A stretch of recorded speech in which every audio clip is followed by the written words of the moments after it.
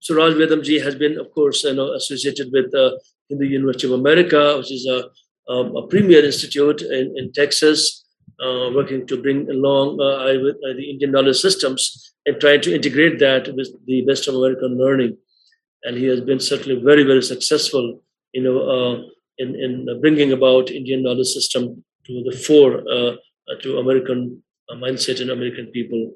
And I'm sure he would be aware of the controversies that keep on popping up in America, like the textbook controversy and other controversies. And there are dedicated groups in America which always would like to denigrate the Indian civilization and culture. So I'm sure he's been very active in that field and been struggling to fight such groups in America. And so we'll have a good time listening to him, his arguments. And so I now welcome Dr. Raj Vedam to deliver his lecture today. Dr. Vedam. Thank you, Professor Girish Jha. Thank you very much. Very, very nice welcome. I'd also like to thank Professor Kapil Kapoor ji as well as Dr. Pranav Kumar. It's a real privilege and honor to come and speak on the platform, Pragnanam, JNU. So my talk very provocatively asks, who are we as Indians? And the question obviously must go first to the narrative of the Indians themselves. Who do the Indians think they are? So according to the textual accounts, who are the Indians? Well, if you take a look at the Puranas, for example, the Bhagavad Purana, it's very clear. It says India was populated from the south. If you take a look at the Bhagavad Purana, it says that we have Vaivasvata Manu, who was a Dravida Desha, from a saintly king of Dravida Desha. So it's from there, from the south, that this king came and populated India. That's what the Puranic account says. And if one looks at how India was peopled according to Purana genealogy, and I'm referring to Parjita's early works over here, starting with the southern king referred to in several Puranas, Bhagavata, Matsya Purana, and others, we have Vaivasvata Manu. And through his progeny, Ishvaku for the Solar dynasty and Ila, daughter through the Lunar dynasty, we have the various peoples in India referred to in the Puranic accounts, Itihasas, and so on. And we have prominently the Ailas who have spread all over various parts of India according to the Puranic accounts. And looking at, again, the geography of how the Ailas spread according to Parjita at least, we see that the Ailas starting from here have gone to different geographical locations identified with Nasik, Varanasi, Kanuj, and the Drihus, the dynasties beyond the northwest frontier, the Punjab dynasties, in the east, the Angas, Vangas, Kalingas, in the north, Hastinapura, Magadha to the east, and Mathura to the central, and obviously identifying some more people with the southern parts of India, and so on. So very clearly there is an account in the Puranas that has got a description of the Indian people themselves, who they are and how they spread through India. So here is one account if you were to look at the textual evidence. And it is intriguing that if you take the solar and lunar dynasties as proxies for the kind of calendrical systems they might have followed, we know India's got a lunisolar calendar. If we make the assumption, it is a leap at this point, but if you make an assumption that people who followed the solar calendar were in the solar dynasty, people who followed the lunar calendar were in the lunar dynasty, we have a remnant of that even today in India.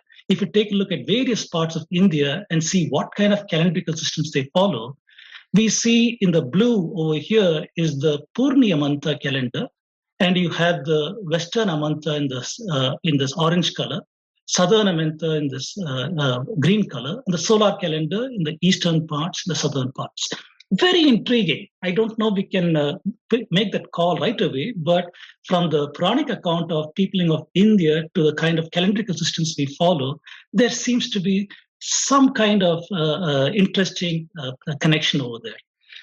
Next, if one looks at the geographical area of India as mentioned in the Puranas and Itihasas, if you take a look at this map from G.J. Ravi, it shows that almost all parts of India are represented in the Puranic and the Itihasic accounts, which clearly shows that the geography of India was well known in the Puranas, Itihasas, and so on, not geographically restricted to some parts of India alone. And we also have the textual account that talks about the dispersal the battle of the 10 kings, the Saragya. So the Rig Veda mentions about this, about how Sudas and 10 other kings were in battle, and eventually Sudas wins and established the rule of Bharatas in India. And this caused some to migrate out of India, and we can identify them with the Drihis who migrated out of India. It is intriguing to me that although so much of internal evidence is there on the peopling of India and the outward migrations in a certain period of time, these are absent in the genetic signatures that have been reported from the West and many other works. So we have some flags going up right there. Why aren't the internal accounts not being reflected in some of the narratives that are coming out there? Again, looking at the chronology of Indians according to the Puranas, obviously we need an anchor date. If we anchor the events to 3102 BCE, then from then on we have identification of Purana chronology of the various kings, with some assumptions, obviously, how many generations there are between kings and how many years a king might have ruled. We can have some kind of maybe a rational progression of thought over here that identifies certain key figures. For example, the Gautama Buddha in the 1800s BCE, the Maurya dynasty very prominently in this time frame, 1500s BCE, as opposed to Sandrakutus, who was identified by linguistics like William Jones and placed to 300 BCE. We have very, very prominently in the Puranic chronology, it appears to be different. So these are what we can see as far as the Indian accounts are concerned, very, very quickly who the Indians are. What about the Western assertions? One's got to look at the contours of the problem here and take a look at what the Western people say. And we see that today the colonial scholarship that started off the studies on India have become the received wisdom for academia and most media and others. So what does this assertion say? This one, obviously, everybody knows about it over here. Aryan invasion, migration, bands of male warriors, Central Asia invaded, or the story has become migrated to India around 1500 BCE. They effectively replaced the existing civilization according to this narrative and brought an entirely new Vedic religion, Sanskrit language, Vedic ecosystem. So this is the story. And the methods that have been followed to make the story is one of linguistics. So we got to take a look at linguistics in some detail. At any rate, there are some structural problems today in the narration of Indian history, and these cannot be ignored. Although there are people who try to shout this down, it cannot be ignored. There is an enforced narration in NCERT textbooks, in school textbooks, in media and other places, which talks about Aryan invasion. However, the evidence is showing something else. And I put question marks here because these, at this point in the lecture, these are prepositions. Towards the end, we'll try to see the validity of these things. Is it out of India? They tell that Indians, the identity is we are Aryans and Dravidians and tribals, and we can show these identities are manufactured. And several others which we won't talk today. Indian thought only impacted the East according to some, but we can show that Indian thought impacted the East and the West. They say Indian civilization is recent. After Harappa is destroyed, we don't know anything about them. The Aryans, illiterate people, nomads came into India. They didn't have a script. They had to wait till Magadha made contact with the Greeks, and then suddenly out of the blue, they got Brahmi, they became civilized. So Indians' civilization is recent according to this narration, but we can show the Indian civilization is ancient. They say Indian thought borrowed from the Greeks and Babylonians. We can show that Indian thought seeded the Greeks and Babylonians, and so on. So the question is, how do we evaluate claims? We have two groups here historically talking past each other, and we have one group at least from this enforced narration trying to demonize the people who talk about some of the evidence-based narrations over here. So I am proposing that, obviously, very logically, all of us agree to this, that we need to have a methodology, examine the methodology, look at the data, models, methods, and claims. So here are the kind of assertions that we see. For example, what I call the out of India camp and the Aryan invasion theory camp. If we take a look at the narrations that come from here, on this side, they say that Harappa archaeology does not show any sign of invasion. And this side, they say perhaps it is a migration. Move the goalpost and say it's not an invasion, it's a migration. On this side, say Harappa trade materials found in Mesopotamia, Central Asia, implying that trade is the thing that spread languages. On this side, they say no, migration, horse, chariot, that spread Indo-European languages. On this side, you talk about horse. Well, Rigvedic horse is 34 ribs. Central Asian horse is 36 ribs. On this side, say Rigvedic people did not know how to count, mistook this 34 for 36. Or on this side, they say, well, the Saraswati River has mentioned many Mandalas, and we know the geography and the climate, the geology of this one. On this side, the assumption is that Saraswati River is mythical. So clearly, we have two sides that are talking past each other, and we need rational, logical frameworks to analyze this. And I'm saying there is a whole lot of data to analyze the claims. We have data from archaeology, from epigraphy, coins, literature, oral records, foreign traveler, climate records, astronomy, sciences, scripts, grammar, language, religion, paleontology, climatology, geology, genetics. You just have to look for the data. There is so much of data out there.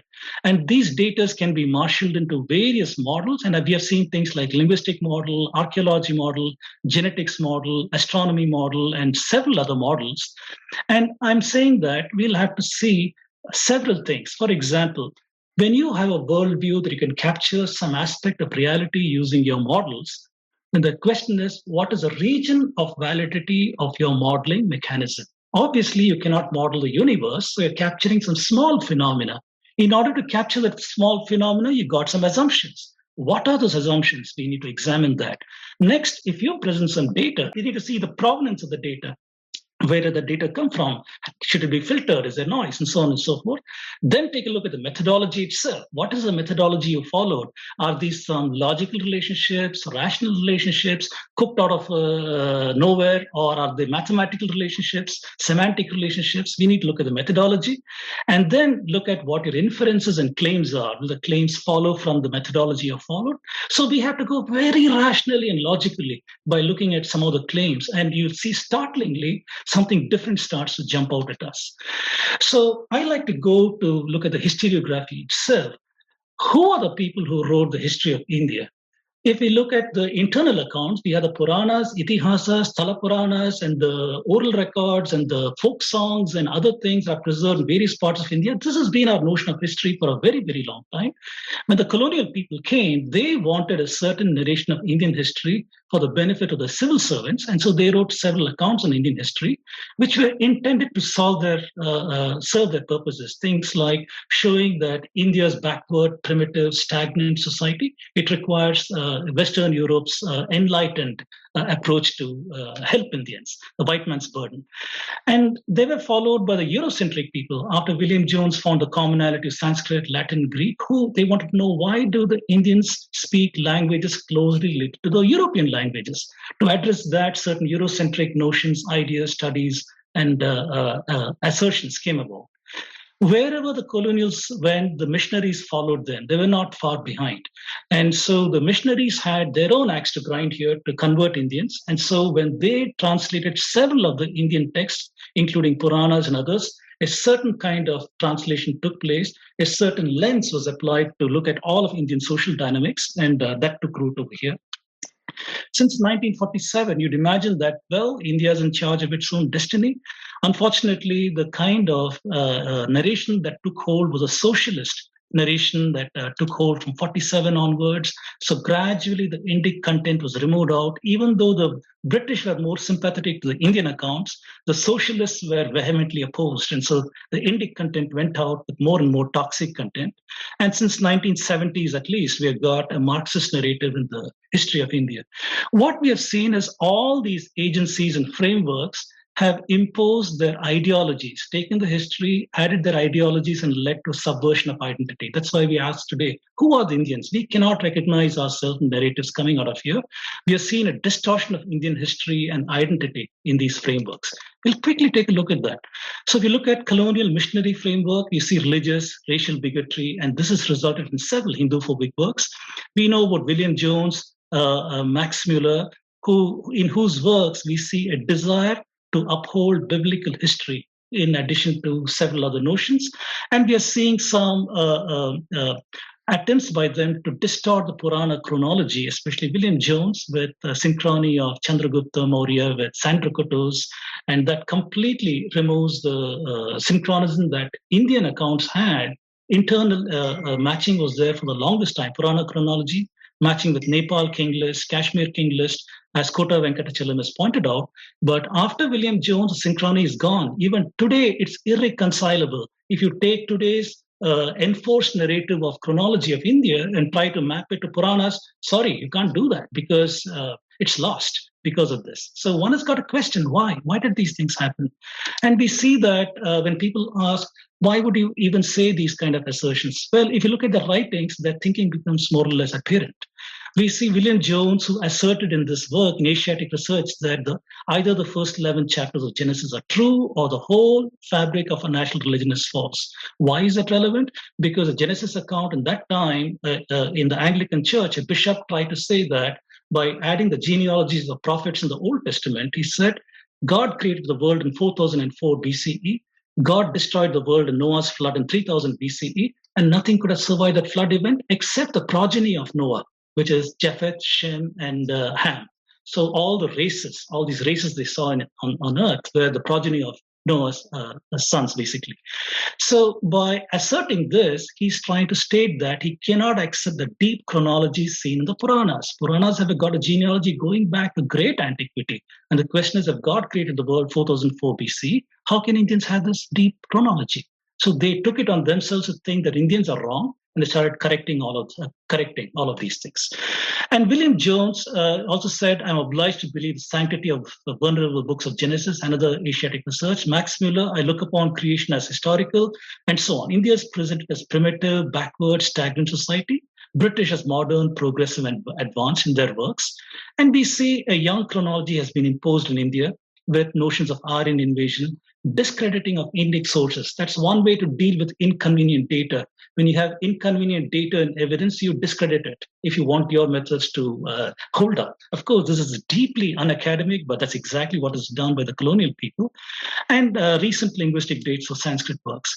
Max Muller, letter to his wife, he observes the same thing. He says that his translation of the Veda will to tell to a great extent fate of India and the growth of millions of souls in that country. It is the root of the religion. To show them what that root is the only way of uprooting all that has sprung from it for the last 3,000 years. So in these writings, it's clear that the lens they came with and the prejudices they came with has impacted some of their works.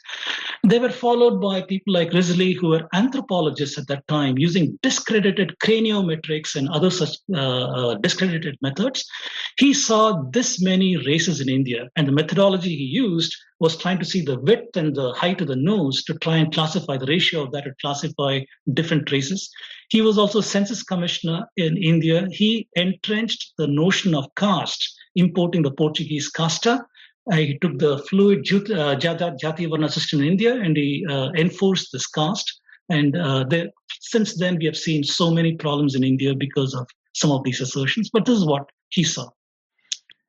Going from the colonial perspective to Eurocentric, we see linguistics and a toxic etic academia in the mix. The etic is the outsider lens. Academia in India would assume has got the insider lens, but in several departments, we are seeing that is not the case. The outsider lens is applied. We talked about William Jones, but since William Jones, he was himself a linguist in some sense. He had found commonality of Sanskrit, Latin, and Greek. Since then, the Europeans have been on a quest to address who are they as a people. And initially, they thought there was a common language. That is why we have these common structures we find in various European languages in Sanskrit. And they thought India could be the homeland. However, in the late 1800s, they discovered the Mitannis and the Hittites who were in southern Turkey, northern Iraq, in that area. And they appear to have what appear to be Sanskrit usage over there, as well as several other issues that they refer to Vedic deities in the peace treaties between the Hittites, the Egyptians, and so on. So they asked, how is it possible that there is a Vedic structure over here? And so the homeland shifted. Where could the homeland be? Linguistic analysis was born that time, and timelines are proposed, and Aryans had to be in India in 1500 BCE. Then around the late 1800s, early 1900s, they discovered the Harappa, Mohenjo-daro ruins over there. And this whole thing became an Aryan invasion that looking at the ruins, they said, here is evidence of Aryans having invaded this place. And the tools at that point were linguistics and archaeology. In 2000s, it has become a migration theory. Once the invasion theory has been discredited from PIE homeland using linguistics, architecture, and genetics. This is what we're seeing today. So we quickly get a flavor for linguistic frameworks. The methodology is comparative linguistics. That's what people used in that time. They using a basket of words from different languages, the Swadesh list and other such things. They try to look at the phonology, how the sounds are made in the mouth, the back of the mouth, or against the top of the mouth, the lips, and so on. Try to see how the sound is constructed, the syntax, morphology, closely related languages, and try to construct a proto-language. The critique over here is it is subjective, informal, and lacks testability. It is also lexicostatistics are also used based on word list, identifying cognates. What is the distance between languages based on percentage of cognates? Again, the problem is a language may have many words for the same meaning, and how do you identify suitable cognates is a problem. Glottochronology, which assumes that sounds will morph at a given rate of change. And the question obviously is it uniform for all time? If you impose a uniform rate of change, then does it account for invasion? All the problems over there. Bottom line, several sound laws were created. For example, A greater than B means A is an older form of the sound. It changed to a recent form. Laws like Grimm's law, for example, say Bha is older than Bha, older than Pa, older than Fa. So things of this nature were proposed, and they tried to find relationships between languages based on these kind of notions. And pretty soon we saw that an ancestral language, a hypothesized ancestral language is constructed, Proto-Indo-European, from whom daughter languages Balto-Slavic, Germanic, Celtic, Italic, Hellenic, Indo-Iranian, Indic, Sanskrit, Northern Indian languages. So this is the proposal that has come out of methods of linguistics like comparative linguistics and so on. We had to understand an idealization, and whenever there is any counterexample was found to one of the laws they had, it was patched up with a new law that will take care of that counterexample. So this is not a systematic growth of a scientific discipline, but it's a kind of a haphazard growth.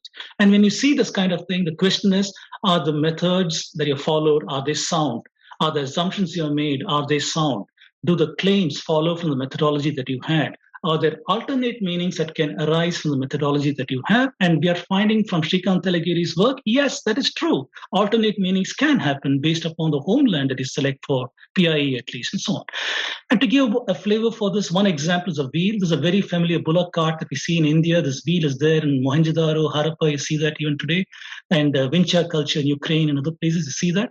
And people have got the technology of the bullock cart will have words for that in their language, like for the wheel, yoke, nave, axle.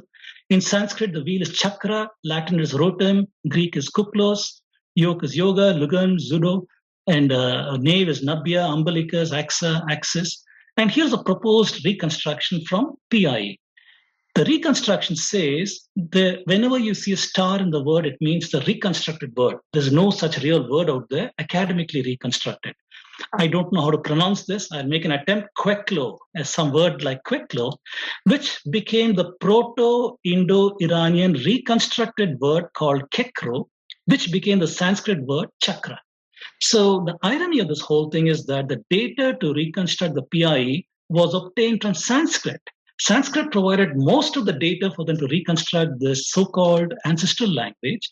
And in a very strange, curious sleight of hand, they twisted the whole thing around, and the assumptions became the facts. So the reconstructed PIE became a fact, and from that fact, they derived these notions of relationship between languages. Very, very strange methodology followed here. We're also seeing at that time Eurocentric German Aryanism going into the mix, because this came at a time when nationhood was a nebulous concept in Europe. Today's nation states of Europe cannot be projected back in time at all, because clearly they've had a very torturous way to attain nationhood. And we are seeing in this work by Brian Giger suggested that the Indo-Europeans are blonde. That come from? No idea. He just pulled it out of a hat, and these tribes have become diluted and darkened in the places where there's a foreign admixture of genes. And certain dubious interpretations of passages in Vedic texts are made to produce readings of fair invading Aryans clashing with snub-nosed indigenous dasas. And one more German, Theodor Porsche, he attempted to further the blonde cause and even simplistic logic, accepted without question original Aryans spoke Indo-European and were blonde. So these kind of assumptions became received wisdom for the people who followed later, who don't question where did the data come from? What is the provenance of the data? What did you see in linguistics to take that particular meaning? Those kind of things. In that time frame itself, Indians like Datta were opposing this, saying Germanism arose among the peculiar political conditions of 19th century Germany. We cannot see why in India we should pin our anthropological faith in it. And he criticized the slave psychology of Indian mind at that time itself, who was accepting without question these nonsensical notions from Europeans. Anyway, this language is reconstructed. And the next question is, if there is a PIE language, where were the people who spoke it? Because there is no archaeological evidence, there's no script, there's no nothing. So the search for the homeland, it is located in various places based upon the political, nationalistic notions and so on, whether Northwest India or the Caspian Sea, Black Sea area or Germany and so on. Eventually, it was located in Central Asia because it was equidistant between Europe as well as India. So statistically, they said that's probably where the homeland is. So today we are seeing there's a fusion of linguistics and archaeology in the quest for Western identity. For example, Cosina's defense of German homeland, it was based on linking movement of people with ceramic changes in archaeological record. And this person believed the spread of corded ware and linear ware archaeological subcultures was indicative of Aryan dispersal. And so this person's assumptions are formative to later works. Maria Gimbutas, again, follows in the same kind of line of thinking, and we see this happening. So today we have two modern narratives over here, Maria Gimbutas and Colin Renfrew. These are the thought leaders over here.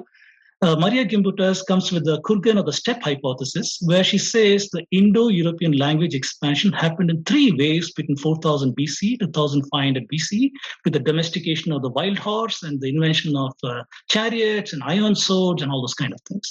On the other hand, Colin Renfrew, he says Anatolian hypothesis, that Indo-European language expansion followed invention and spread of agriculture in southern Turkey, that area, 6500 BC. Some people today claim that genetics seems to favor Kurgan. These are questionable assertions over here. And this Kurgan steppe hypothesis says 3500 BCE between the Caspian Sea, Black Sea, the Yamnaya people. At that same period of time, you had civilizations in Egypt, Sumeria, Harappa, Birana, Edekal, China, all these places. But this is a story of the European people. So it says that these people had domesticated the wild horse, had the chariot, had iron, and so on. They set off on a conquering spree. By 2500 BC, they become the corded ware people this side, Andronovo people this side.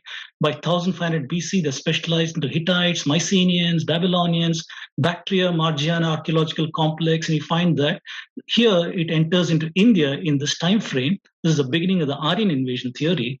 And by 500 BC, they're entrenched in the Ganga plain.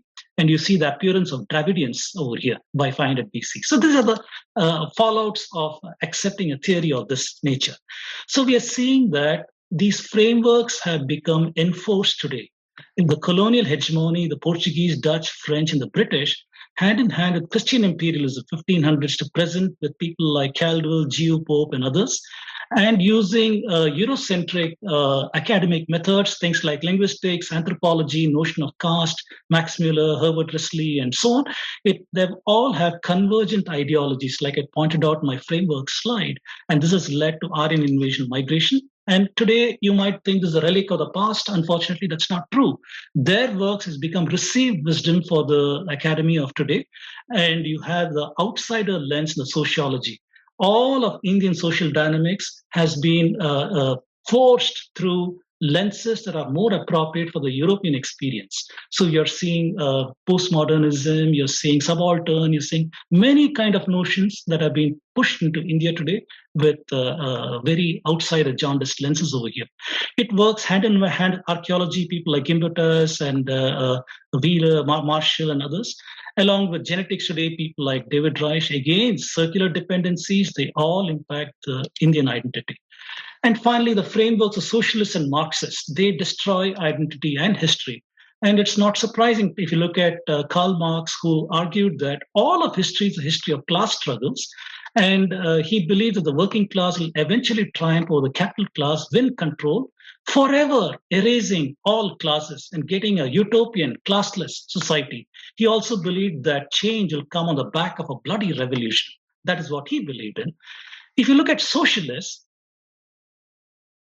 in communism, a violent revolution is seen to get a pure classless state. In socialism, a less rigid, more flexible ideology.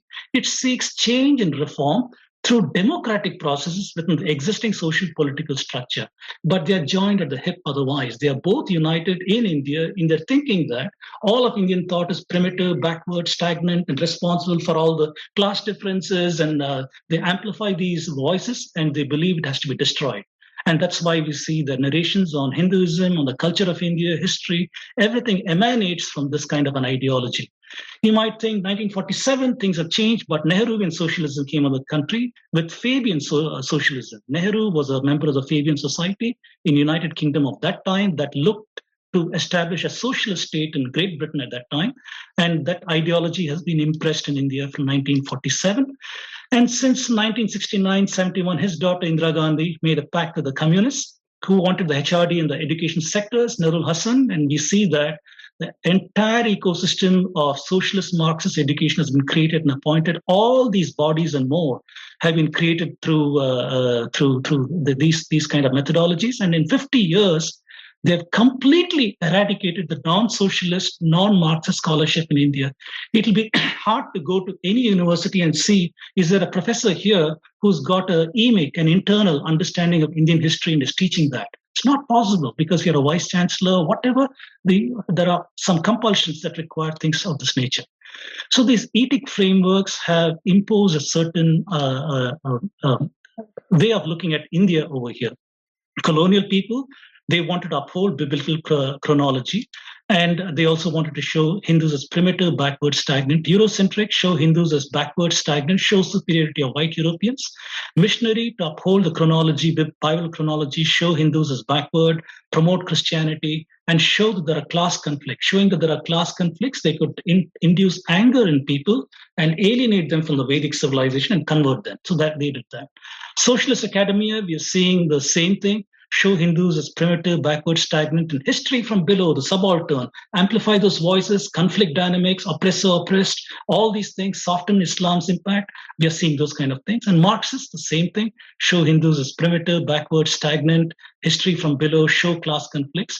And we are seeing that, curiously, Dravidianism in the South is born out of a deracinated framework that adopts several of these failed, spurious notions into its own ideology. That is what we're seeing. And what is the impact of the spurious narrative?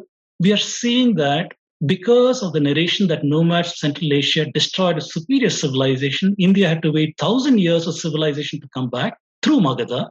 It says there is not enough time for knowledge generation in mathematics, astronomy, medicine, etc.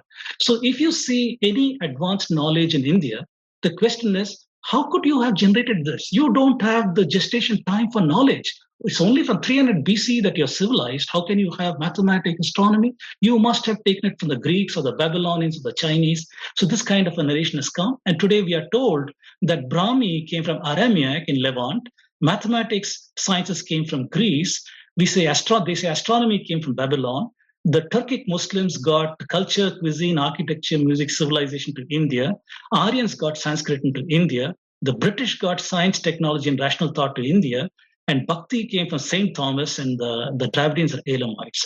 So there is a denial of agency in history today. This has led to a gross distortion of identity and growing divisive forces based on spurious ideologies. So this is a criminal distortion, like I'm saying, and it impacts every aspect of our chronology, Indian knowledge systems, and identity. So that is the background to my talk. I'm sorry, there's a very big background, but we need an evidence-based rebuttal. And I'll be trying to quickly marshal some of these facts and rebut this chronology. First of all, for shock value, I put a bunch of names over here, grabbed it from Wikipedia, all Indian thinkers, various geographies in India, time periods. Not one of them is talking about Aryan invasion, that we came from outside India, that there was conflict in India, that we are North Indians and they are South Indians, that other such notions. Nowhere, whether it's Abhinavagupta, Adi Shankara, Agathiyar, anybody you take, any period of work, you're seeing that they spoke as a common culture throughout India. This is the internal evidence. The internal evidence is curiously absent of any kind of conflict, outsider, or any such thing. Going back to many thousands of years, there's no memory, cultural memory of any such nonsense. If you look at Parjita in a very early time frame asked the right questions over here. For example, he said, Indian tradition knows nothing about Aryan invasion. Northwest and Punjab are not regarded as ancient home, nor with veneration or special esteem. The esteem is in Varanasi and places like that, not in the Northwest. Tradition has preserved copious definitive accounts giving an entirely different description of the Ailas and their beginnings in India. And Aila domination of India agrees with, of course, he believed in something called Aryans. So he used that racial notion here, Aryan occupation, geographically and linguistically, though altogether accurately. And then he says, all this copious tradition was falsely fabricated. This truth has been absolutely lost. If the current theory meaning Aryan invasion is right, is this probable? If all this Indian tradition is false, why, how, and whose interest was it all fabricated? Indian tradition suggests a reverse origin for the Iranians, which is linguistically tenable. So very, very interesting. Parjita, after studying the Indic text, although some of his assertions can be contested, he's shown ask the logical questions. It is not a surprise because he was a judge. Because he's a judge, he looks at the evidence rationally, logically, and asks these questions. And we are finding in the work of Shrikant Talagiri a similar echo of those thoughts. Shrikant Talagiri is looked at, for example, he says that the Rig Veda chronology of the books, the Mandalas 2, 3, 4, 6, 7 are older and these are later. He's saying the earlier books show the geography to the east of Saraswati River. The later books show geography to the west of Saraswati River. So there appears to be an east to west understanding of the geography of India preserved the Rig Veda, and not a west to east if Aryans had entered from the west, northwest. So very interesting. He also says that all the linguistic work that has been done can become consistent only if the homeland is located northwest India. If it is not in northwest India, we have a problem. That is his assertion.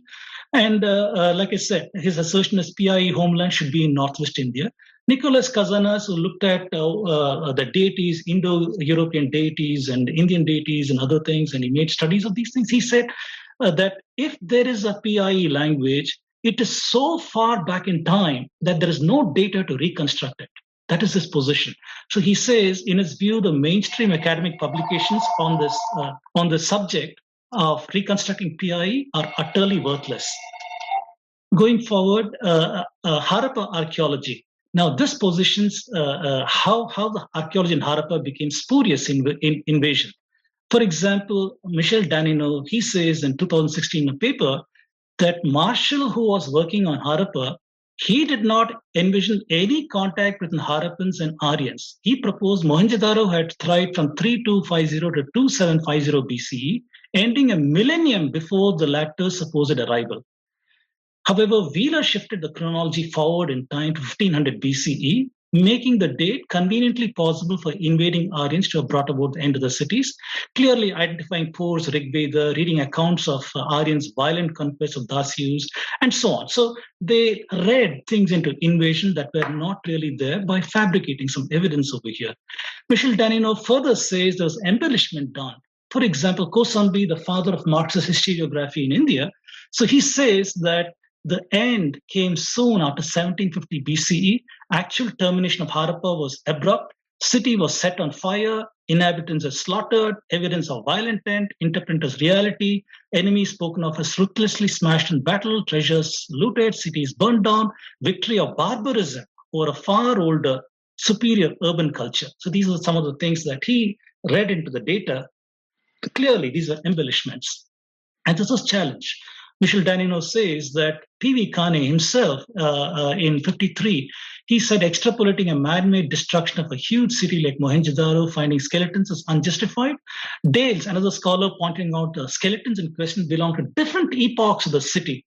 there is no destruction level covering the latest period of city, no sign of extensive burning, no bodies of warriors clad in armor, no weapons of war, not a slightest bit of evidence brought forth as unconditional proof of an armed conquest on the supposed scale of Aryan invasion.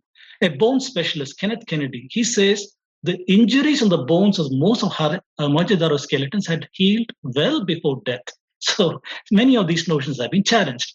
And Michel Danino has made some very strong assertions on AIT scholars in this paper. He presents evidence in this paper that the AIT scholars have invented non-existent text, deliberate mistranslation of text, invention of non-existent archaeological evidence, distortion of archaeological evidence, methodological flaws like circular reasoning, recycling long discarded racial theories, misquoting, blanking, demonizing scholars opposed to the Aryan paradigm. Very strong words, but very, very relevant to the discourse. So quickly look at other evidence. This was now rebutting only the methodologies in linguistics, archaeology, and other such things. We look at other evidence that does not fit the AIT or EMT hypothesis itself. And one of the biggest ones is Saraswati. We are in an unfortunate situation today where we have to try to write papers saying, yes, there existed a Saraswati river, because the AIT exponents have tried to say that the river is mythical. So we see, for example, this paper 2019 on the existence of a perennial river in the Harappan heartland. You can see this is the Indus. Parallel to the Indus, this dotted line shows the course of the Saraswati River got through satellite imagery and other such things. In this paper, by studying the minerals in this riverbed, they have tried to see that there is it stretches for 300 kilometers up to the Pakistan border over here. It's a powerful indication of existence of a powerful river in the past. This paper says that there were two distinct perennial phases. One phase when the river was continuously flowing 80,000 to 20,000 years ago. The second phase they detected 9,000 to 4,500 years ago.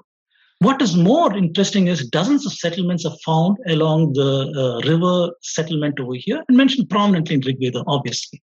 So this is one very big aspect. And if you look at this paper from Dikshit in 2013, that is talking about the archaeology by Deccan College, the carbon dating and others, we are seeing settlements. You look at all these dots here by this dotted line here, you're seeing settlements over here. Why on earth would ancient cities and villages be located where there's no river there? So there had to be a river at that point, and that's what we're seeing over here. And if you look at the radiometric datings from them, this one is in Mehrgarh. I just highlighted the oldest one over here. This is 9,385 years before present, or calibrated date 7435 BC. It's the same, it's not available for this case. And the antiquity we are seeing here for these settlements is supported by both archaeoastronomy as well as genetics. Both of them are supporting this kind of an antiquity in these settlements here. Kalibangan, we are seeing the dates over here going to 6,700 years before present. And if you look at Rakhigarhi, we're seeing 5,400 years before present, or calibrated 6,180 years before present. And in Bhirana, we are seeing calibrated dates about 7,570 years before present over here. So clearly, the carbon dating is showing settlements that are going to very, very ancient periods of time. B.B. Lal, another renowned archaeologist in India, so he has come out with a paper at some point in time where he points out the continuity, cultural continuity of the civilization, that there's no periodization. If one believes there's a Harappa period, followed by a Vedic period, these are spurious periodizations. That he says there's a common culture over here, whether it's the Pashupati seal or the swastika in Mohenjo-daro, or terracotta figurines showing the Sindoor symbol over there, or terracotta figurines showing Namaste, Kalibangan Shiva, this linga over here, as well as the Yogasana position seen over here, terracotta figurines. All these are showing a common culture from the so-called Harappa to so-called Vedic period.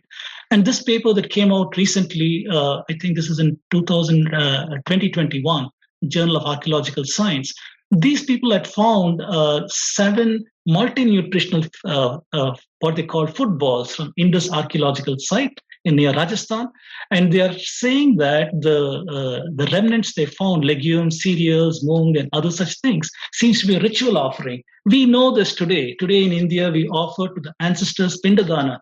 And we still offer rice balls and such as offerings. And very, very curiously, this paper adds to the cultural continuity of India. The notion that Aryans brought iron to India is a mainstay of the Aryan invasion story. As you can see, Tiwari's work, Banerjee's work, Aryans brought Iron Age into India 1500 BCE. We are seeing that iron has been discovered, for example, in the campus of University of Hyderabad in Gachibowli. Professor K.P. Rao led that expedition, finding knives, blades tested in this lab in Hyderabad, optical simulated luminescence. They dated between 1800 to 2400 BCE in Hyderabad, southern India, for iron artifacts. Not surprising if one goes and looks at presence of iron in India by this Japanese professor, 2018, you're seeing that the oldest iron is in Gachibowli over here, 2200 BCE. We are seeing other ancient iron in various places that have been found. These are just excavated sites, northern India as well as southern India. And you're seeing that this technology is migrating northwards. It is not coming from northwest into India and progressing south. It is progressing from the south, going up north. In a way, collaborating the Puranic accounts from its south to north kind of a move. We are seeing that kind of a thing in the iron records also. Then the Sanauli, it's the news these days. Everybody knows about the chariots in Sanauli near New Delhi, that several graves found with chariots. And the archaeologist on duty has said in this particular video that it is, emphatically states, these are not bullock cart-driven chariots. These are horse-driven chariots, and presented several evidences for that. I'm still awaiting a paper on this. There are some preliminary papers still trying to see that. This anyway invalidates that Aryans brought the horse and chariots to India. If we had these chariots as early as 2200 BC in India, that will invalidate that claim. Well, if we say that there's out of India, we need to try to at least have some evidence for why would there be an out of India migration. India is a great place for equilibrium, right? It's a wonderful climate, a lot of food, very prosperous soil, a lot of waters, rivers. Why would people go out of India? Well, disasters. Disasters would lead people to migrate out. For example, we have got the 8.2 kilo-year event, 300-year dry spell, 5.9 kilo-year event, intense drought, and we are interested in the 4.2 kilo-year event, where there was 200-year severe flood. So this particular note in nature that says a monsoon hiatus 4,200 years ago, that basically doomed the Indus Valley civilization. When that failed, people had migrated out. We also know earthquakes, epidemics, droughts, floods, these can cause migrations also. And here is a paper that collaborates some of these findings over here, looking at the isotope of oxygen. Now, oxygen, if you look at the isotope O18 concentration in various places, that gives an indication of a dry spell or a wet spell. So this particular paper in 2017 looked at several artifacts using the isotope from North India to reconstruct the monsoon variability on socially relevant timescales, allowing to examine the history of the civilization changes in the context of varying hydroclimatic conditions for the past 5,700 years. They got some samples from the caves here, Sahiya, as well as over here, and they made these studies. And they presented this graph to show the concentration of this delta oxygen 18 as a percentage over here. And these show warm spells, and these show dry wet spells. And you can see it on this 4,200 BC or so on, the 2000 BC event, there's an elevated measurement of this. So one more paper that is correlating with the monsoon failure. That's what we are. There are several papers. I just took one paper over here. If you look at this paper in PLOS, that is talking in 2013 paper, empty DNA from the early Bronze Age to the Roman period suggests a genetic link between Indian subcontinent and Mesopotamian cradle of civilization. So this one says, by examining the remains of some skeletons in Syria, they found the genetic link with India and going back to between this time frame, 2500 to 500 BC. Once again, indicator for an out-of-India migration. An interesting paper in Science that came out some time back, this I think is 2016, they found a Iceman in the Alps, the Swiss Alps, a well-preserved body, and they have studied him in great detail. They're called Ozzy, the Iceman, and they've studied even the stomach contents. What was his last meal? What did he eat? And such things. And in his stomach, they found the H. pylori bacterium, the Heliobacter bacterium. Even bacteria has got a genetic lineage. by trying to identify the lineage of the bacteria, they found a link with northern India. So either this man was in cultural proximity with India or had eaten some very Indian-based meal, surprisingly in the Alps that time, but his stomach seemed to contain the pathogens that are associated with northern India. One more on cattle genomics. This paper came in Science in 2019, and this one is talking about the familiar humped bull, that the zebu from Indus Valley is in Anatolia. This one says that a later Bronze Age shift indicates a rapid, widespread introgression of zebu bos indicus from the Indus Valley, stimulated by the onset of the current geological age 4.2 thousand years ago by a widespread multi-century drought.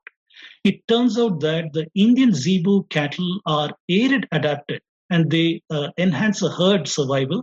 And suddenly you see the appearance of this in Hittite lands, in Mitanni lands, which is northern Iraq, southern Turkey, and such places. And the question is, do Indian cattle by themselves make the migration, or who takes them over there? So the people are migrated with their biggest possessions. Possessions are the cattle, and they've landed up over here. This Akkadian seal, the Louvre Museum in Paris, that shows even today the Indian longhorn bull over there. This paper came out in 2019 by this Russian scholar, and he has attempted to link the zebu that is there in East Mediterranean, including Syria, Anatolia, Palestine, correlating with the present geographical distribution of the human Y haplogroup. All these haplogroups originating from Hindustan and of South Asian human genome in this place. So he's made the connection. Not only is there cattle over there, it also correlates the genetic signal that is present in India that is seen over here. All of these things are adding up towards an out of India migration this time frame. A couple of other invalidators. The claim that agriculture was invented in Turkey 7000 BCE and spread to India, implying northwest to east migration, that is invalidated by this work from Lucknow in 2018 that is showing that paddy was cultivated in the Holocene era itself, evidence in Loharadeva lake sediments and Ganga plain. So this one is showing that maybe 9,000 years ago, paddy was already being cultivated in the Ganga plain. Very, very interesting. Also, the genomics of the mice. If you take a look at this particular paper that came out in 2007, so this is alerted by Dr. Premendra Priyadarshi. The genomics of the mouse shows that the ancestor of the mice lived in India. It is from India that the mice migrated to Madagascar, Africa, Europe, Central Asia, and all of these places, Southeast Asia and such places. And we know that mice follows human activity, whether it's agriculture, storage, or humans are migrating out, they are also following them. So one more indicator showing an out of India migration over here. So having said that, I'd like to very quickly talk about the antiquity of the Indian people. So I have given a couple of talks in Sangam. There's a Indian civilization untold story and revisiting Indian civilization, where I presented a great many number of facts deriving from archaeology, paleontology, and others. The summary of that one is that in southern India, you have 1 million year old samples that could probably have come from the Homo erectus. In Narmada man's skull that is found in Narmada Valley, which is dated to 350,000 years ago by Kenneth Kennedy.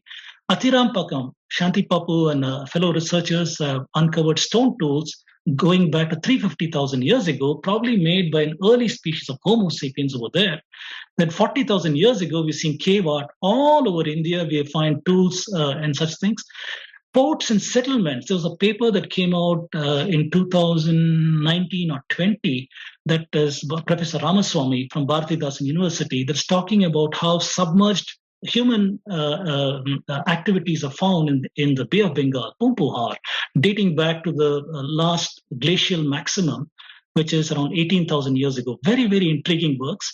And we are finding 10,000-year-old artifacts, Edakal in Kerala, Bhirana, 8,000-year-old artifacts from Dwaraka, underwater artifacts, and so-called recent artifacts from 5,000 years, Harappa, Saraswati, Ganga Plain, Kiradi, Arikamedu, Pattanam, and so on. So we have a continuous record, archaeological record, that is showing evidence of human presence in India for a very, very long time. That is the bottom line. If we take a look at the genetics information itself, let me just close this over here. If you take a look at the mtDNA haplogroups, over here, what we attempt to do is by looking at the differences in the genome from different peoples, we try to infer a record of migrations. That is the attempt over here. And people construct what are called phylogenetic trees. And they can be done, earlier studies were done with the gender chromosomes, the mtDNA for the female chromosomes or the Y chromosome for the male. And so this early work says L0 to L6, these are labels for certain haplogroups, and these are all in Africa. Earliest ones are in Africa. Out of Africa, the first two we see are the M and the N, and this M and N are in India. It is from M and N that all the non-African population of the world has been derived from. That is what we see from this record here. Going forward, to put it on a map, you see L0 to L6 are all in Africa. Then this group out of Africa, M, N, and R, and then you're seeing the R getting out into Europe and other places, to Central Asia, to Australia, and this line goes all the way to North and South America too. Orange is around 200,000 years old. The black one coming into India, 90 to 55,000 years old, and other migrations. So this is what we see. The same story is there in the Y haplogroups, the male haplogroups too. A00 to C are in Africa. F, G, H, I, J, K, L, and R are all in India, and it's from India that the rest of the world has been populated, literally, and you see the same thing over here. We see the F, H, I, J, K, L here, and getting out various spots. So looking at ancient genome, what we can reconstruct by looking at the differences in genome, this is the story that has been pieced together, that from Africa to India to the rest of the world. This is what we are seeing over here.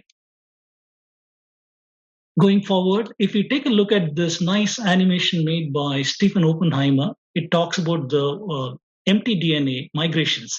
He's showing about 85 to 75,000 years ago, this group of people left Africa and they went to the triangular part of India all the way to Sumatra and Thailand, other places.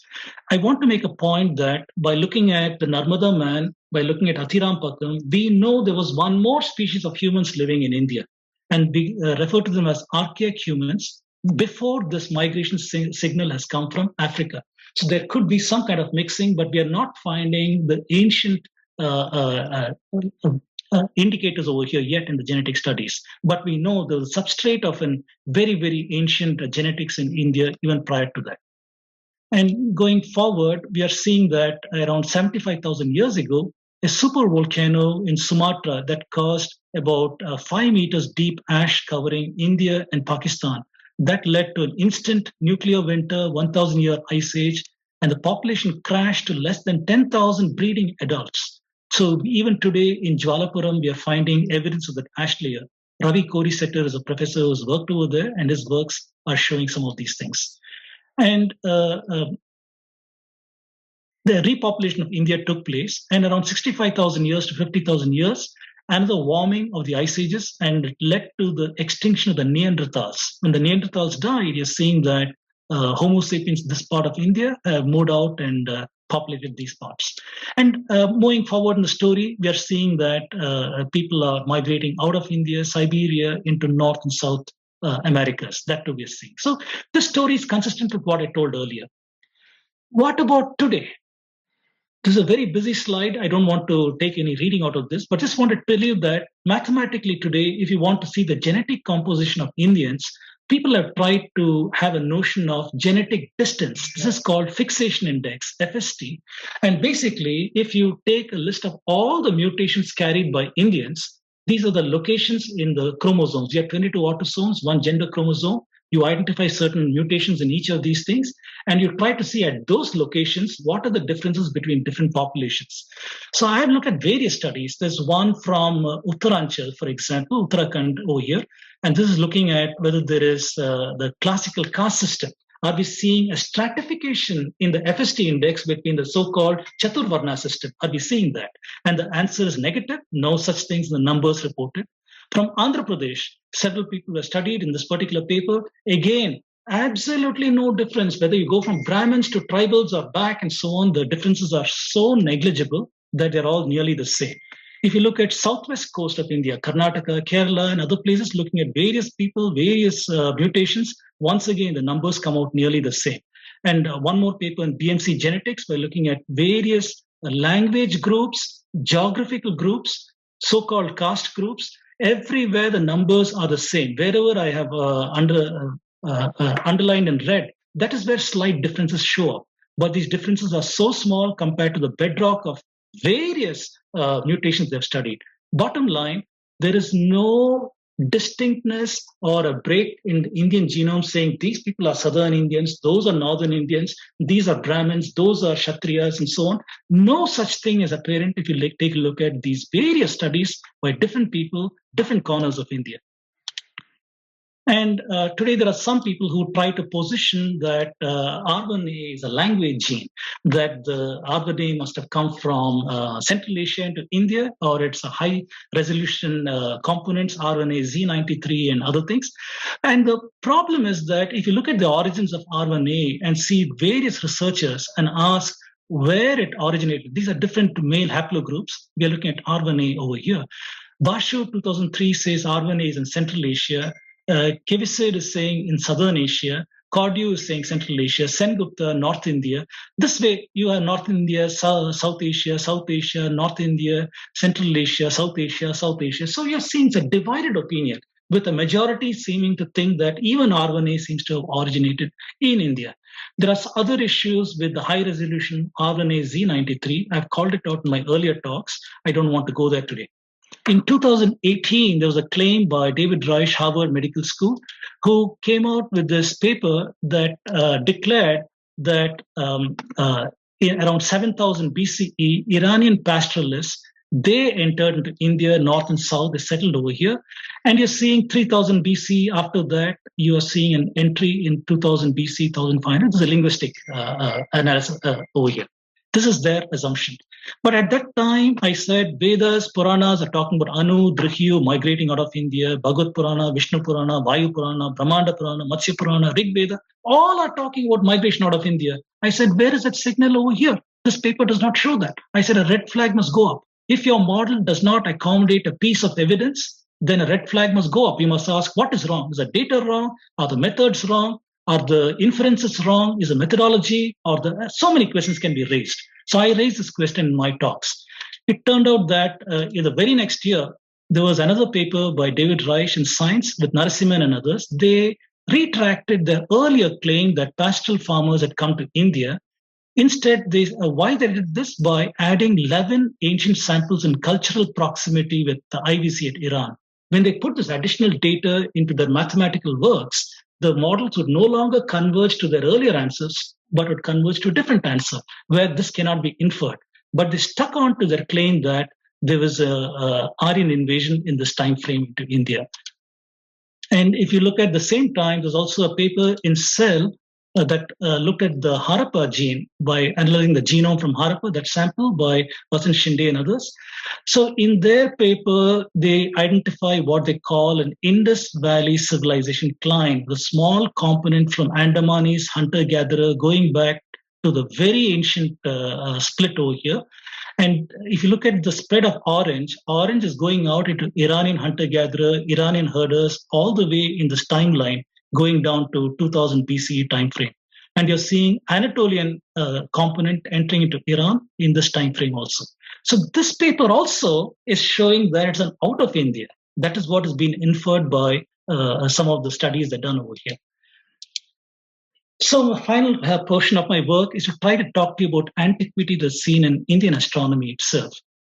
Who looked at Indian astronomy to try and decide some of the things over here other than Indians themselves? Well, it was discovered by the West in two waves. One is an early Greek wave. We'll leave that out in the story. During the colonial period, we have the Cassini in 1691, Lee Gentle, Euler, Bailey, Playfair, Sam Davis. They all studied Indian astronomy. They were completely wowed by it, and they wrote very, very exemplary works that praised the antiquity of India and other such things. Then you have William Jones. The controversy started there with linguistic theories, and the controversies and distortions came from there. The controversies were, how old is Indian astronomy? Where did it originate?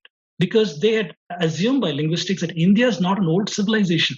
Aryans had come to India in 1500 BC. If Indian astronomy shows more ancient dates, they have problems. If Indians show advanced astronomy, then the question is, how did they get their knowledge? So they predispose that question to say, what did Indians learn from the Greeks? Or what did Indians learn from the Babylonians? This is the problem. So everybody shown here in red is now bowing to the linguistic theory and attacking Indian astronomy. People in white are still refuting these analysis and saying Indian astronomy is very, very ancient. Dates have been seen there. Now, don't know why this came out. Okay. We have people like Whitney, Weber, Max Muller, Thiebaud, Neubauer, Pingree in our times who are doing some of these works. Going forward, so the Indian model of astronomy is based on nakshatras and Rashi. And we have got 27 of them, 27 nakshatras. Sky is divided into 27 segments of 13 and 1/3 degree each. Indians have identified principal stars in each of these segments, referring to them by the names of the wives of the moon and for mnemonic purposes. And these were the nakshatras that you see over here. And there was a concept of a lunar month. If the full moon appears in the Chitra nakshatra, that month is called Chaitra Masa. You could use the Amanta, full moon, or the Purni Amanta, which could be the new moon. You could use either of these things, new moon or full moon to do this. You also had a division of the sky in 30-degree segments to track the movement of the sun. So this is a familiar Rashi model. That's why we say India's got a lunisolar calendar. And if you look at the names of the nakshatra in Vedanga Jyotisha Surya Siddhanta, we are seeing that two of our ancient texts have the same names going for a very long period of time. Identification by the British on which those stars are, Kritika, Eta Tauri, Rohini, Alpha Tauri, and so on. And if you look at the names in India of the nakshatras, Sanskrit, Telugu, Kannada, Hindi, Gujarati, Marathi show similar names. There are some variations in Tamil and Malayalam. For example, Ardhra Nakshatra is Thiruvadirai over here. And you have Ashlesha as Ilium in Tamil, and so on.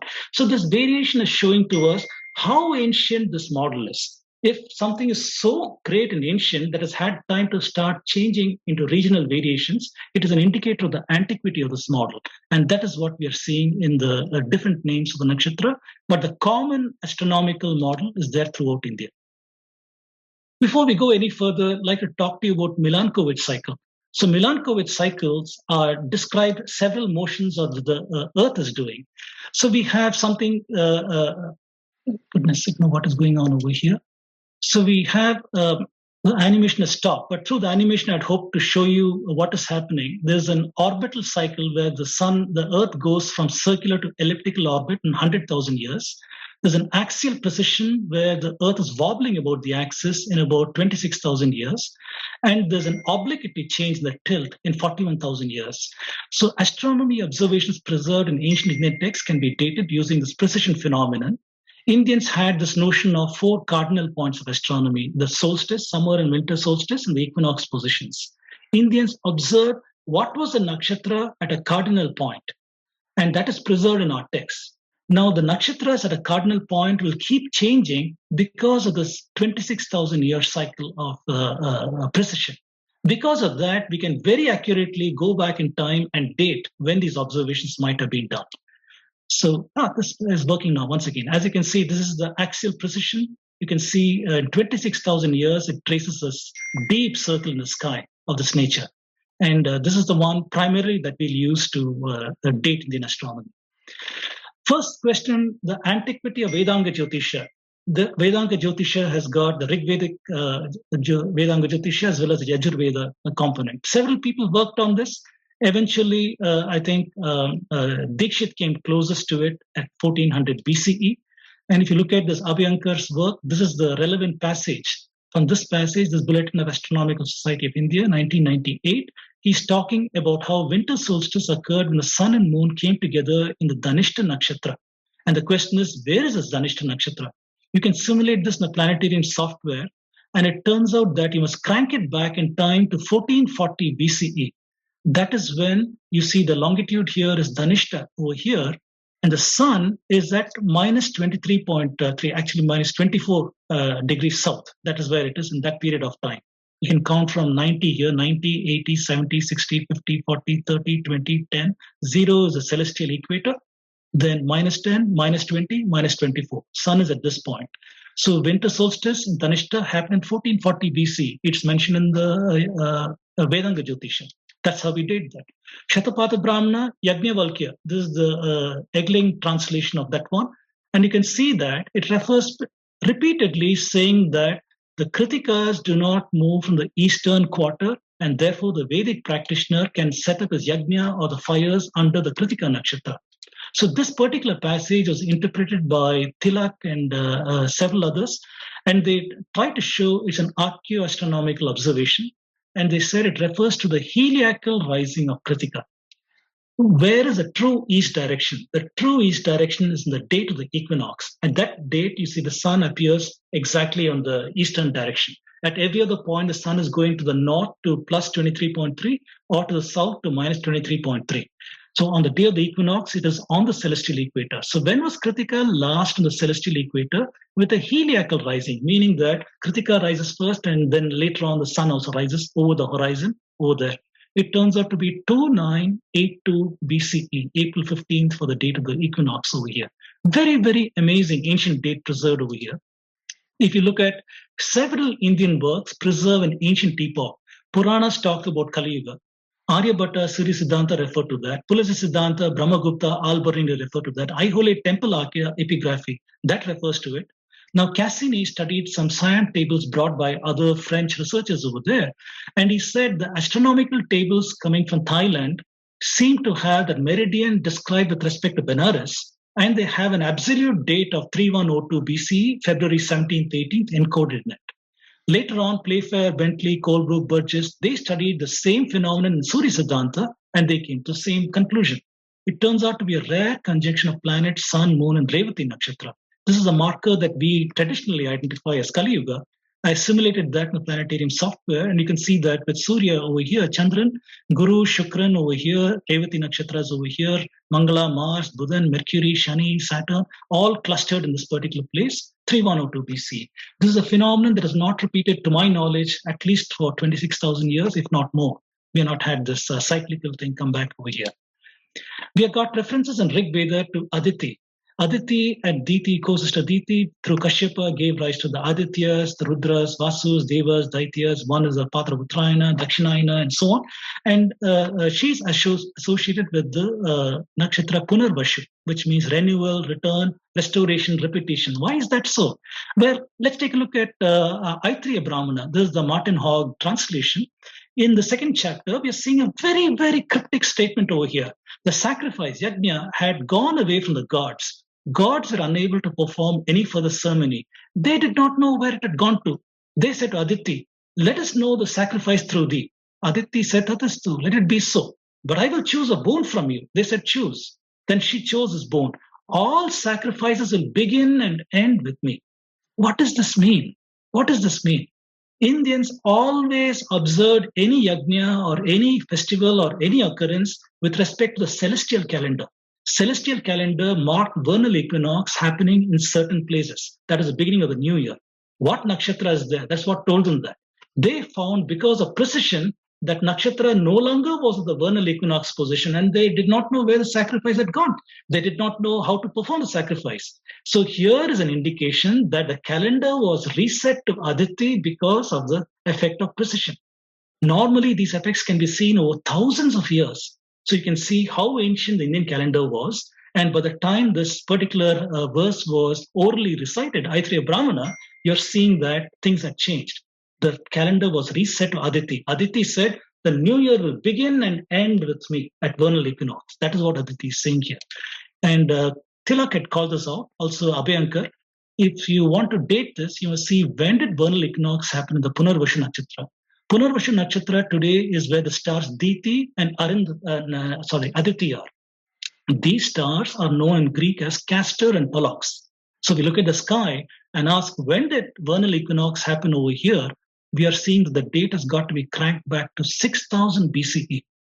So I don't know how to explain this, but Aitreya Brahmana has got clearly the statement saying that Aditi is saying, sacrifice will begin and end with me. That is coming to this particular date over here.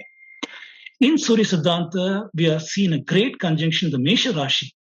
And this can be dated to February 22nd, 6779 BCE. Surya Siddhanta is a compendium of works added on over great periods of time. We are seeing enormous trigonometry, spherical geometry, and mathematical works, astronomical works, as well as very ancient encodings also. This is one of the very ancient encodings in Surya Siddhanta. In 6779 BC, we are seeing a clustering of the planets here. Now, the question is, did Indians backdate these things? Did they have the technology? Did they have the precision in their models to backdate and say this is where the planet should have been? No, it's not possible. The errors would grow backwards very, very rapidly. So this is clearly an eyewitness observation encoded culturally in the memory in Surya Siddhanta. That's what we're seeing. Ashwinis are spoken about in various ways, the Rig Veda, Puranas, and others. And we all know the story about Surya, Sanjana, and Chaya, and the Ashwinis. So the story says that Sanjana, who was Surya's wife, she couldn't take the heat of the sun. So she abandons her husband and flees to the cooler regions, southern regions, basically over here, and leaves Chaya in her place. Surya discovers the deception, forces her to say where she is. Chaya says that Sanjana has gone to southern region. She is hiding in the form of a mare. So Surya also takes the form of a mare, goes to southern region, and the Ashwini twins are born over there. This is what the story says. So clearly, the fact that Surya has gone to southern region means in northern hemisphere, it is winter solstice. And when Ashwini's new stars are coming over there, it is heliacal rising of Ashwini, the heliacal rising of Ashwini over here. And this was called out again by Tilak as well as others. And let me move forward. So this says heliacal rising of Ashwini nakshatras over here. Heliacal rising, this is the horizon over here. This date comes to 7,200 BCE, or approximately 9,000 years old.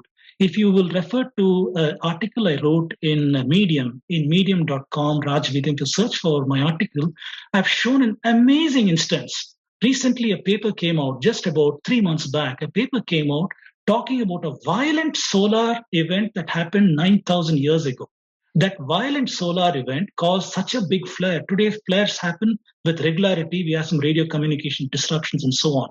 But the magnitude of this event was thousands of times bigger than anything Earth has ever experienced. And the remnants of that are in the ice core records in Antarctica, in Greenland and other places. They analyzed that and showed that that event happened around 9,000 years ago.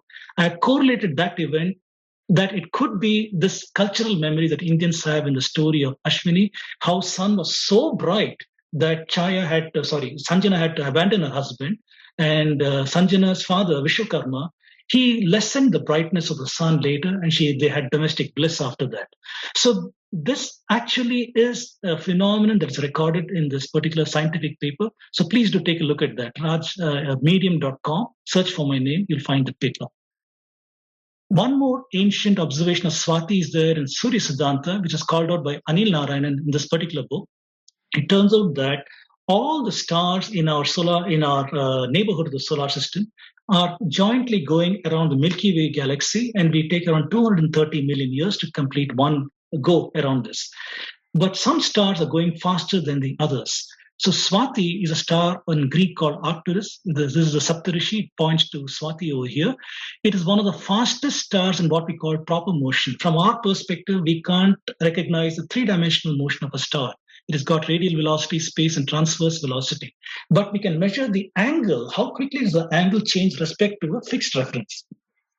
So with respect to the sun, how quickly is this angle changing? That is a proper motion angle. Swati is the fastest one. It has got 2 arc seconds a year.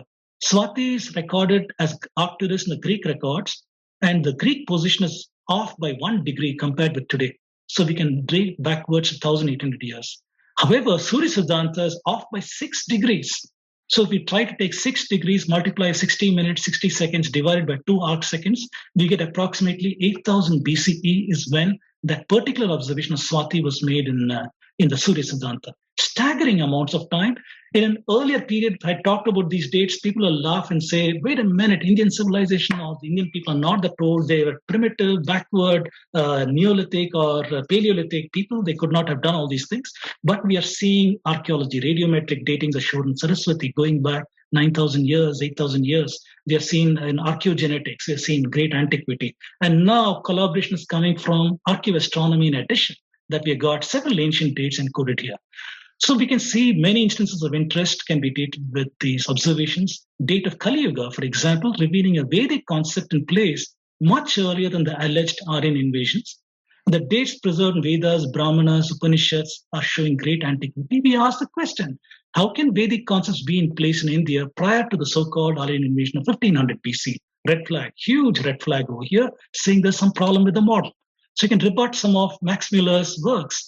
Using linguistic analysis, he proposed the Chandas period, Mantra, Brahmana, Sutra period. He stuffed all the early books of Rig Veda, Chandas period, 1200 to 1000 BC, Mantra period, remaining books of Rig Veda, Brahmana period in 800 600 BC, Sutra period when Vedanga Jyotisha also was composed, 600 to 200 BC. But we have seen that Colebrook himself has pointed out Vedanga Jyotisha's 1400 BC. Where is that and where is 200 BC? We saw Kritika and Shatapatha Brahmana 2982 BCE. But according to Max Muller, it is 800 to 600 BC Brahmana period. Rig Veda, Aditi and Ashwini, we saw 6000, 7200 BC. But according to Max Muller, it is 1200 BC. So clearly we have a problem over here. So astronomy is showing something else. And what was Max Muller's response? Max Muller was challenged, asking, should all of Indian chronology be held hostage to the biblical chronology? He was so upset, he wrote this book on ancient Hindu astronomy and chronology, in which he only accepted Colebrook's date because that is after his Aryan invasion, 1400 BC, but he discarded all the other works as unreliable. He said, I'm not going to accept any of the Indian works. These are all unreliable. Such views are the received wisdom for many Indian scholars too. I have had the unfortunate experience of talking to some who, when I query them about Indian astronomy, they have standard line saying that Indian astronomy is unreliable and so on. But when I probe their understanding or knowledge of Indian astronomy, I see it as zero. They know nothing. They know nothing about Indian astronomy, but they have the received wisdom that is encoded in their heads. So clearly we have problems over there. This is what today we call confirmation bias. So Max Muller, we have seen he believed the 4004 creation date. He believed 1500 BCE Aryans. That was his belief. The evidence presented to him from astronomy was that it is much, much beyond that. What did he accept? He only accepted the 1400 BC for Vedanga Jyotisha because it is within his belief system, and he rejected everything else as unreliable. This is what we clearly identify as confirmation bias today, and that is what he's guilty of. It's an evidence of failed methodology in colonial scholarship, and by extension, today's academia too, that seems to hold on to some of these notions. So the received wisdom versus facts, I'm at the end of my talk here. People who assert AIT, EMT, they say linguistics implies common ancestral language, homeland for the ancestral language, dispersal by invasion and migration. However, those claims do not follow from the methodology, from the data followed. And people who reject that say ABC do not prove Central Asian homeland, invasion, migration to India. Talageri shows that you can use the same thing and show an out-of-India migration. Archaeology in Indus Valley, Harappa show evidence of destruction. Experts have weighed. I've shown Dale's work, Kenneth Kennedy and others. There is no destruction, no fires, no mass killings. Then they claim genetics shows RNA Z93 from Central Asia implying migration. Many scholars have studied this. There is no consensus. I have discussed the problems in these studies in my earlier talks. Please do look at that. I've shown that you cannot. Those claims do not follow from the methodology that you have adopted. They say Indians and Dravidians are races in India. The racial theory is bogus. I've shown the FST over here going back to a very ancient period of time. There's no difference. There's no difference. Either this mixing has been very recent, 4,000 years or so. Indians are thoroughly mixed. There is no question of racial construct in Indians. There is no such thing. So it's a bogus theory. There are two language families in India, according to them, Indo-Aryan and Dravidian. However, the evidence from prominent linguists today shows India as a language sprackbund. It's a linguistic area. Ancient coexistence of languages leading to mixing and divergences. That is a model that is not proposed in this invasion model of linguistic analysis. They claim that river Saraswati is mythical, but we see satellite imagery, several geological studies, and others have shown that definitely was a river, which dried up in 1900 BC, 400 years before the alleged AIT-EMT. Astronomy is unreliable as per Max Muller, but unfortunately for him, we can validate many of these dates to very ancient time frames, and we can collaborate this along with geology, along with archaeology, along with genetics. All this can be collaborated. Concluding remarks, I put a big cross over here. There is no Aryan invasion theory. I started with question marks. We can assert that there is an out of India. They say that the Aryans, Dravidians, tribals, wrong. These identities are manufactured. They say Indian civilization is recent. We can claim that it is ancient. I have not addressed these topics in purple over here. The subject of another 2-hour lecture, literally, that how Indian thought impacted the East and the West and such things. Concluding remarks, Indian deep history. What is deep history? I would like to use the term deep history instead of prehistory. Prehistory does a disservice to Indians. Deep prehistory supposes that only when you see evidence of writing, then that is history. Anything prior to that is prehistory. That does a great disservice to the oral tradition of India. Indians for the longest time had a reliable and completely error-free oral tradition, as we can demonstrate and prove. Why would we put down our own civilization by using the word prehistory? I would like to not even call it proto-history, but deep history. The oral tradition preserves a deep history. So I request people to start using the term deep history. Taught in schools and universities is utterly wrong. 5 agencies have enforced their ideologies and frameworks, controlling the historiography, even today, colonial, Eurocentric, missionary, socialist, academic, and the Marxists. They're holding it tightly to their chest. That's why even today we're not able to change the narrative, but we should continue this. Linguistic methodology is upheld by them to prop up their narratives. It does not align with evidence from many other fields. Therefore, we can say it is falsified. The claims from them are falsified. The antiquity of human presence is seen in archaeology. Antiquity is seen in genetics migration. Antiquity of humans is seen in Indians are seen in astronomy. It is supported by material evidence from archaeology.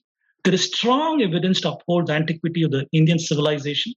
Evidence-based narration clearly is discrediting the opinion-based, received wisdom-based Aryan invasion or migration theory. Using these theories constrains the Indian chronology to 1500 BCE. If you demolish these things, suddenly those chains that have been put on us can be shackled, those shackles can be destroyed, and you can see Indian chronology can be pushed up significantly to ancient time frames. So with that, I come to the end of my talk. So please do see my talks on YouTube by searching for my name, Raj Vedan, or you can see my works on Facebook or Twitter. You can follow me over there on Coactive. Thank you, sir. I think I can only say that we are highly indebted to you.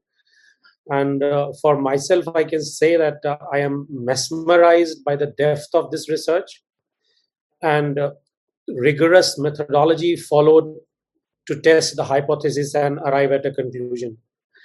Sometimes when I was listening to this lecture and the highly scientific tools that you have used, I was thinking that I wish I would not have listened to this lecture because ignorance. I was living in ignorance is bliss. And now you have shaken us all up that how less we know about ourselves. That's the most important thing. Like if we know the distorted view of history that have been taught to us, and I live in JNU, and we know that in JNU, one of the most important things that I learned from your today's presentation is this departments are so separate. We social sciences, we learn social sciences through some social science theories, and we never use these scientific tools. And by using these scientific tools, you have shown to us clearly that how well we can learn ourselves and history. So in one line, if I have to say, I can say that you have pushed all of us to move from the opinion-based history to evidence-based history.